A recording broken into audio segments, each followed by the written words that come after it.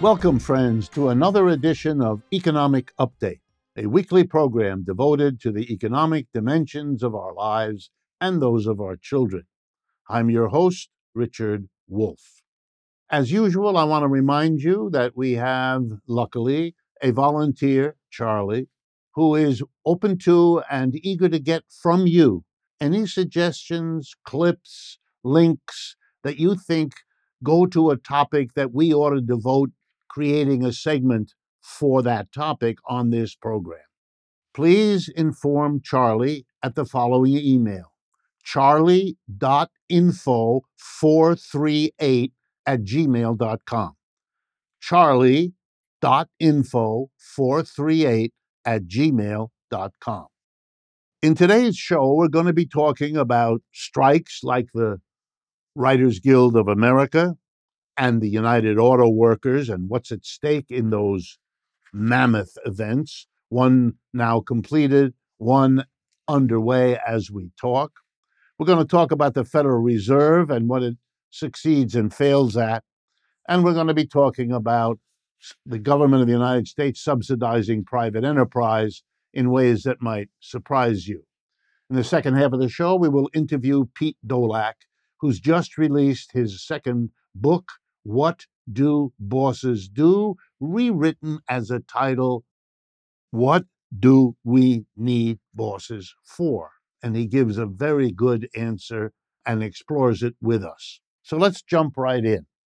The Writers Guild of America recently concluded a strike that lasted 148 days since May of this year. They ended with a tentative agreement for a new 3-year contract with the management of the writers that were on strike. And there's a union election, if you like, vote to ratify this tentative contract going on as this program is being recorded. Major gains were won by these workers, and I mean major. Perhaps the most important, real controls on how the people who hire writers can use artificial intelligence to replace or destroy the jobs that these writers spend a lifetime becoming proficient at.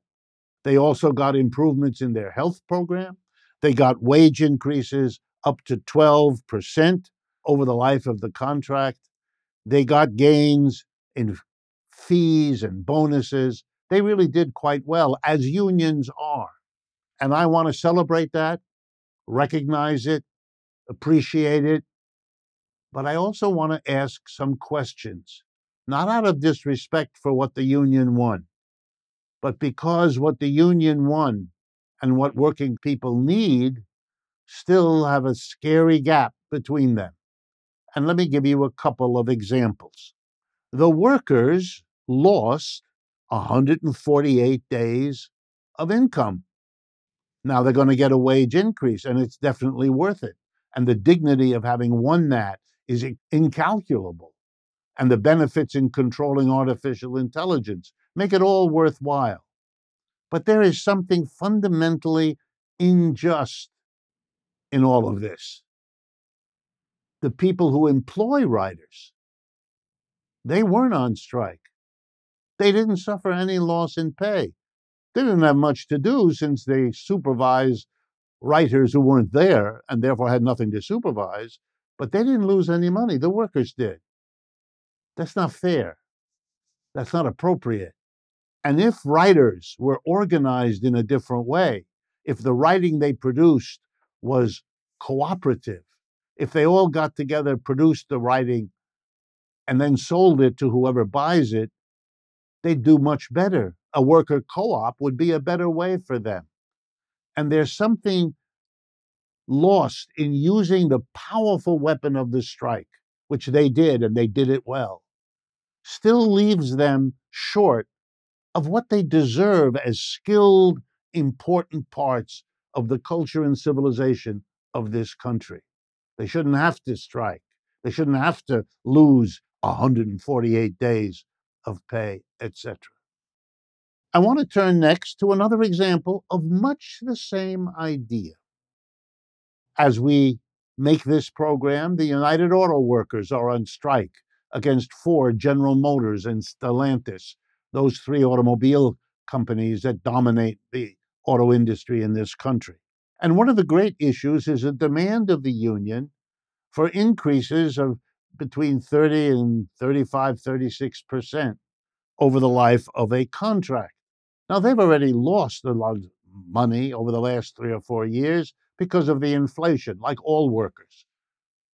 They were working under a contract where there were no gains to match the inflation. So they're playing catch up. And they've been on strike, some of them now, for weeks. I want to compare their situation as workers, trying to catch up to the damage already done to them by an inflation without their ability to raise wages to match the inflation. Because now they have to try to catch up, plus they have to try to guess what the next few years are going to be in the way of an inflation and get enough money in the contract, enough of a wage increase to survive the next inflation, and we're in one now. Okay, that's why they're pushing. But the pushing of the workers for a good contract, one up there in the 30 to 40%, the way the Teamsters got at the United Parcel Service strike a few weeks ago. Across the table from the workers trying to get these minimally adequate incomes sit the leaders. And I want to talk about the leaders of the automobile company and tell you how out of line they really are. I'm going to start with Mary Barra. She's the CEO of the General Motors Corporation. Last year, the last year for which we have numbers, her salary was, get ready, $29 million. That works out, because I did the arithmetic for us, to 362 times the wages of the median worker. That's the worker, half of whose colleagues, co-workers make more, and half of whose colleagues, co-workers make less, the median. So she gets 365 times what the median worker gets. And I worked out the arithmetic.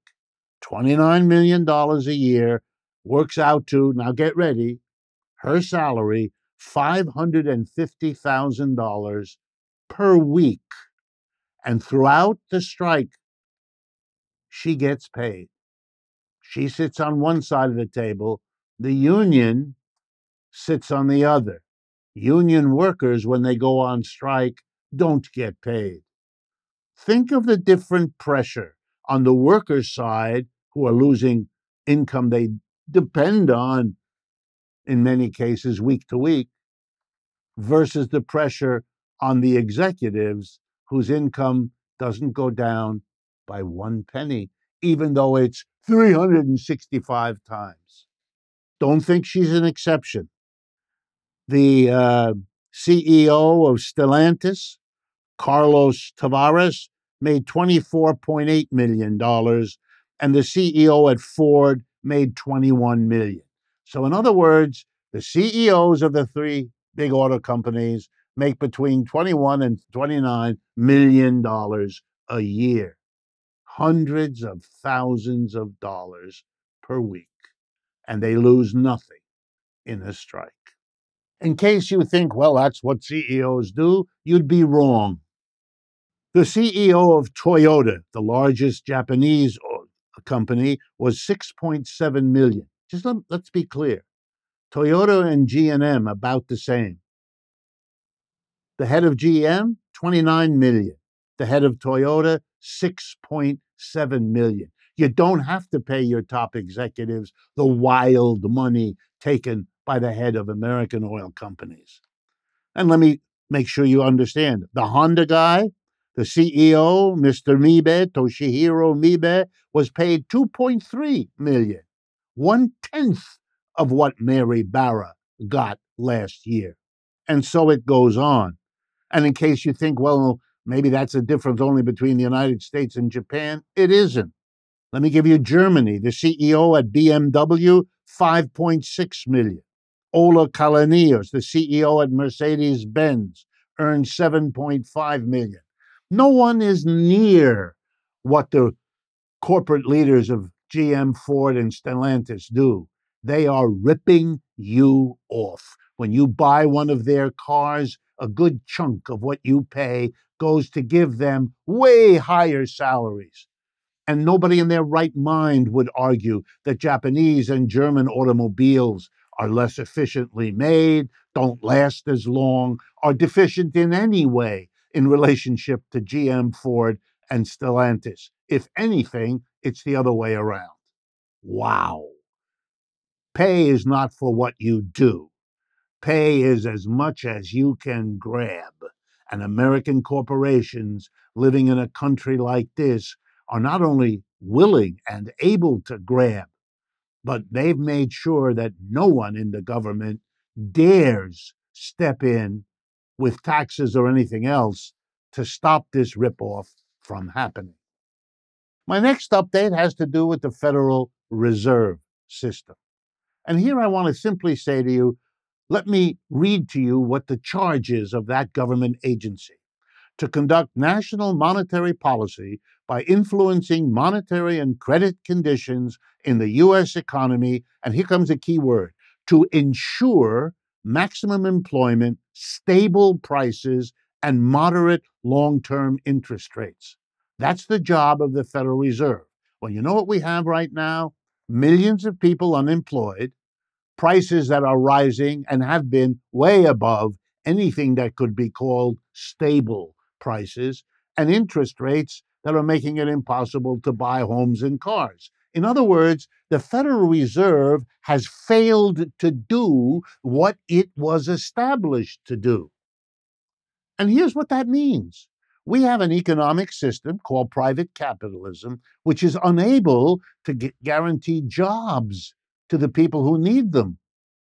It's unable to maintain stable prices so we can all manage our lives, and interest rates that allow us to borrow for things that we need where we aren't paid enough to buy them outright. And so we have the Federal Reserve supposed to come in and help fix what the private capitalist system can't do. And it turns out the government can't do it either. We have an out of control economic system. The Federal Reserve fails.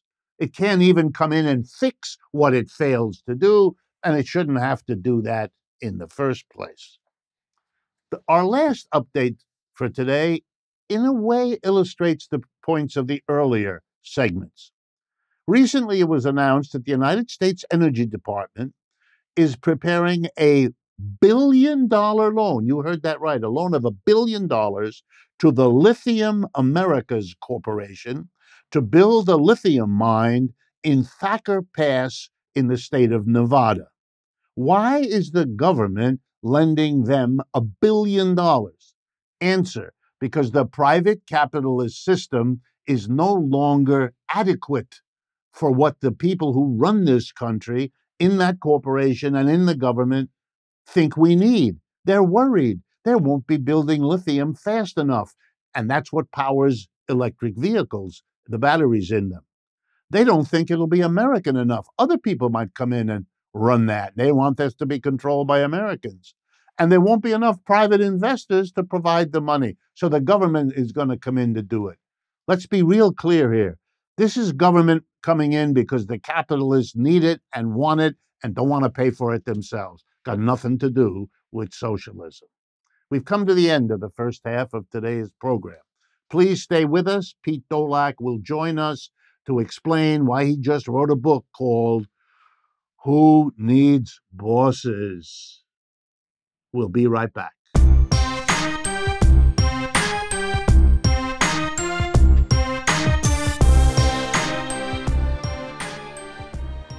Welcome back, friends, to the second half of today's economic update. I am very glad to bring back to our microphones and our cameras Pete Dolack.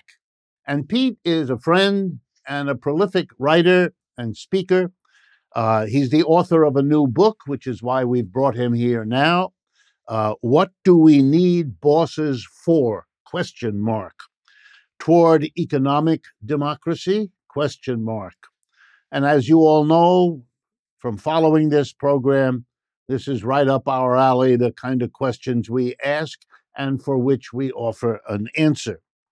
It follows an earlier book we also discussed here called It's Not Over, Learning from the Socialist Experiment, where he examines the 20th century's experiments in socialism to see what we need to learn, what we need to do better, what we need to avoid. Very, very urgent, relevant issues for the world today.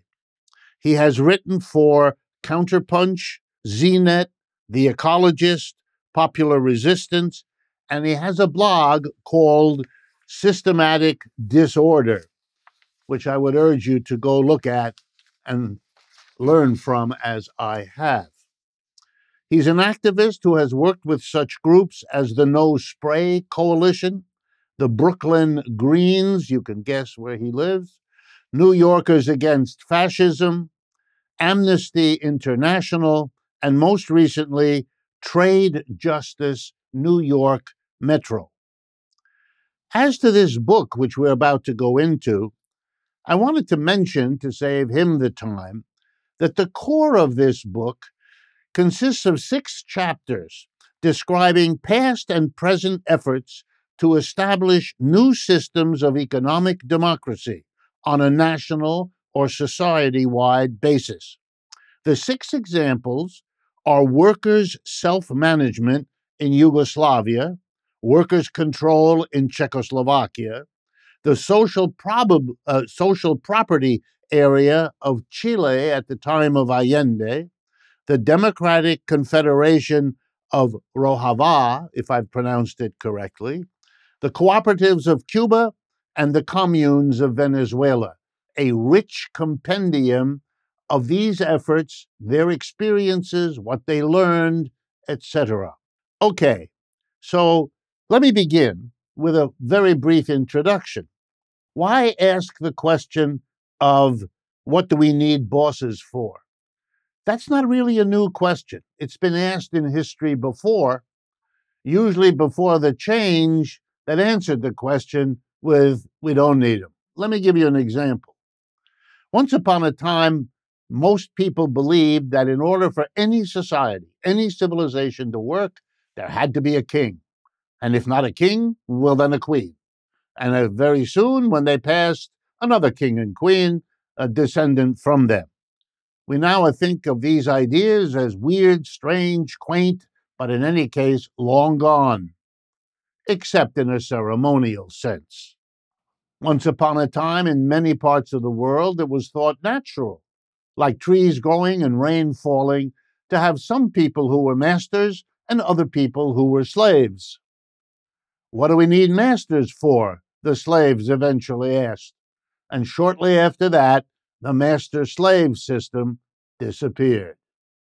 Okay, now in the same vein, here's Pete Dolack writing a book about the question, what do we need bosses for? And juxtaposing the question, what about economic democracy? So tell us, first of all, Pete, what does your title mean? Why did you choose it?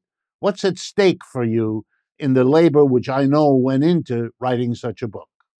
Well, I wanted to, as pungently and quickly as possible, get the point off that we don't have to organize production and economy, a society, the way that we organize it now.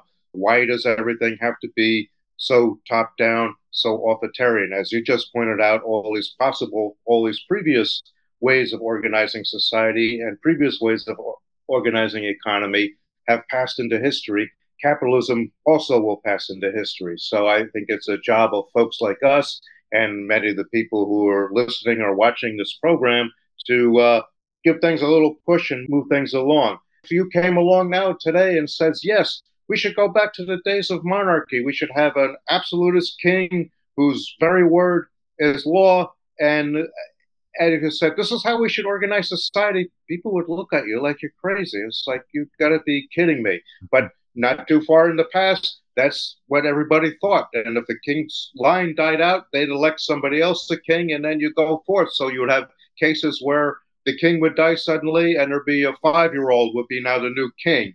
And it didn't occur to people to say, well, why would we have a system where a 5-year old is going to be in charge? It doesn't make any sense. Now we can look at it with an historical perspective and say, this doesn't make any sense. I guess when you're inside something, it's harder to see that. And I think if we advance to economic democracy, socialism, I tend to like to use those two terms interchangeably, and we go to a future society where things are democratic, everyone gets a say, everyone gets a fair amount of the proceeds in doing it, they'll look back in our times at the 19th and 20th century and say, how did people put up with that? It doesn't make any sense. One guy at the top makes 360 times more than everybody else. Now, probably your average CEO probably works pretty hard. Let's grant that, but do they work 360 times harder than the average employee? I really doubt it, because your average employee is also working pretty hard. All of us who spend our working lives in capitalist enterprises know that we work pretty hard. Our coworkers work pretty hard. Well, let me push you now, because when you talk like this, especially here in the United States, but in many other parts of the world, you get a reaction which is a variation of the following. It's a very nice idea. It's even an attractive idea, but it can't really work. It's unthinkable. How could you have enterprises without a boss?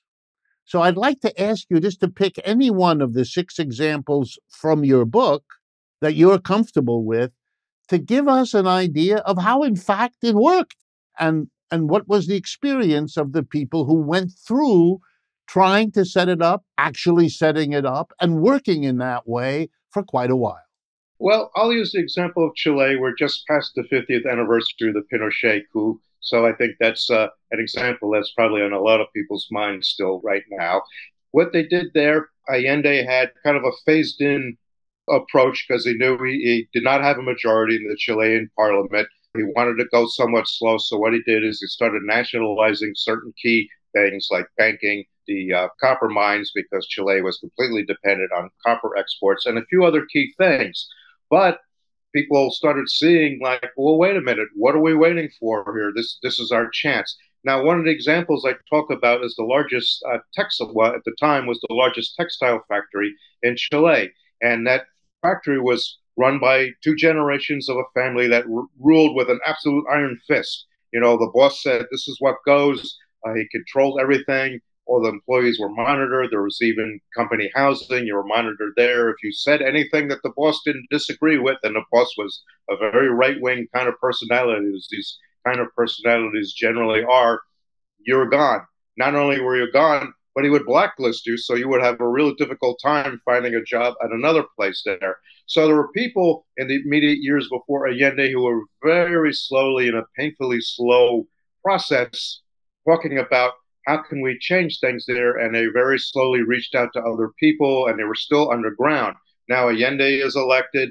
Now they can become above ground, but still the boss is very powerful there, and they had to tread very carefully, and they used it. The boss used a two-pronged thing. First, he would try to bribe you and say, "Well, hey, you will give you something if you'll drop all this, and if you didn't, then the company goons were going to come after you or they fire you."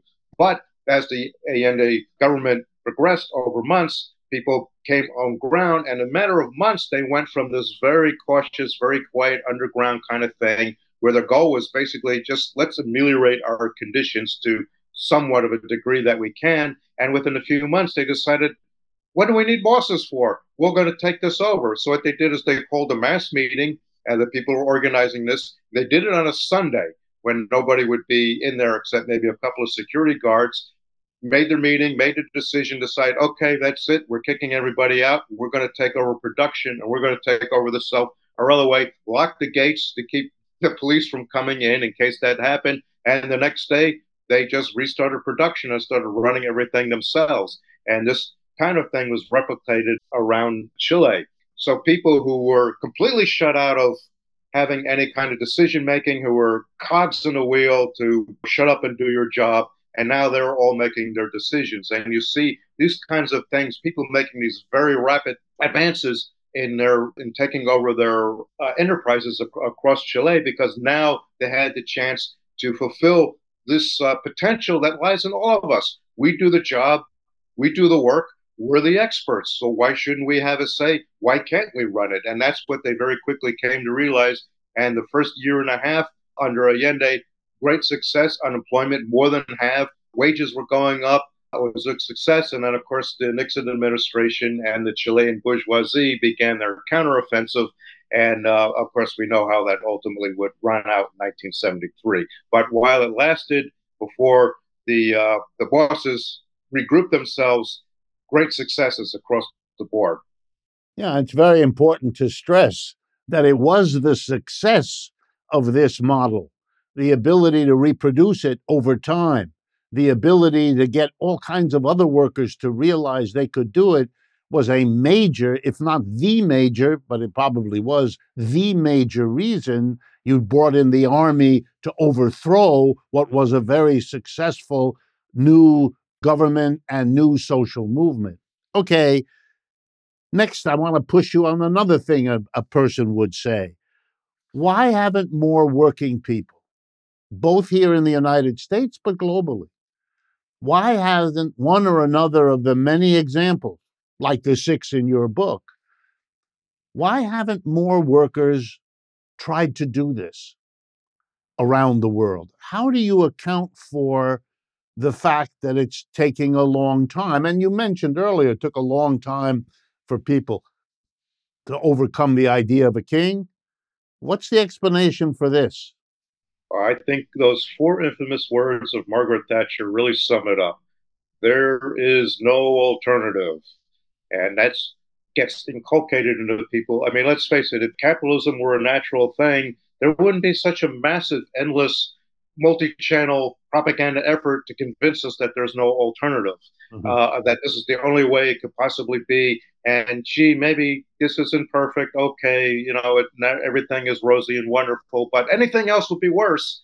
So, better to stick with the devil you know than the devil that you don't know. And to me, the key to everything is the linchpin is there is no alternative. As long as people believe there is no alternative, then there isn't going to be an alternative. But as soon as we can break those down and people look around and say, hey, look at these cooperatives over here. They're doing pretty well. They're making more money than I do.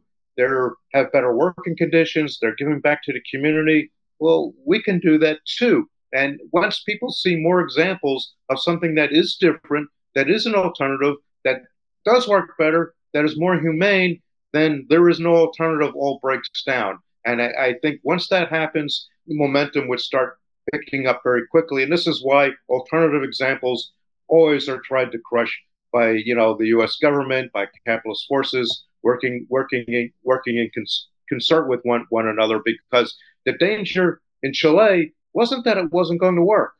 The danger was that it was going to work. Pete, very well said, very eloquent. And it's another way for me to end. I wish we had more time by urging people to look at the examples that are collected in your book and the framework with which you present them. It's an urgent matter, and this program itself is an effort to get the word out so that people are less hesitant about moving in this direction. To all of you again, I want to thank Pete for being with us, but I want to remind you that I look forward to speaking with you again next week.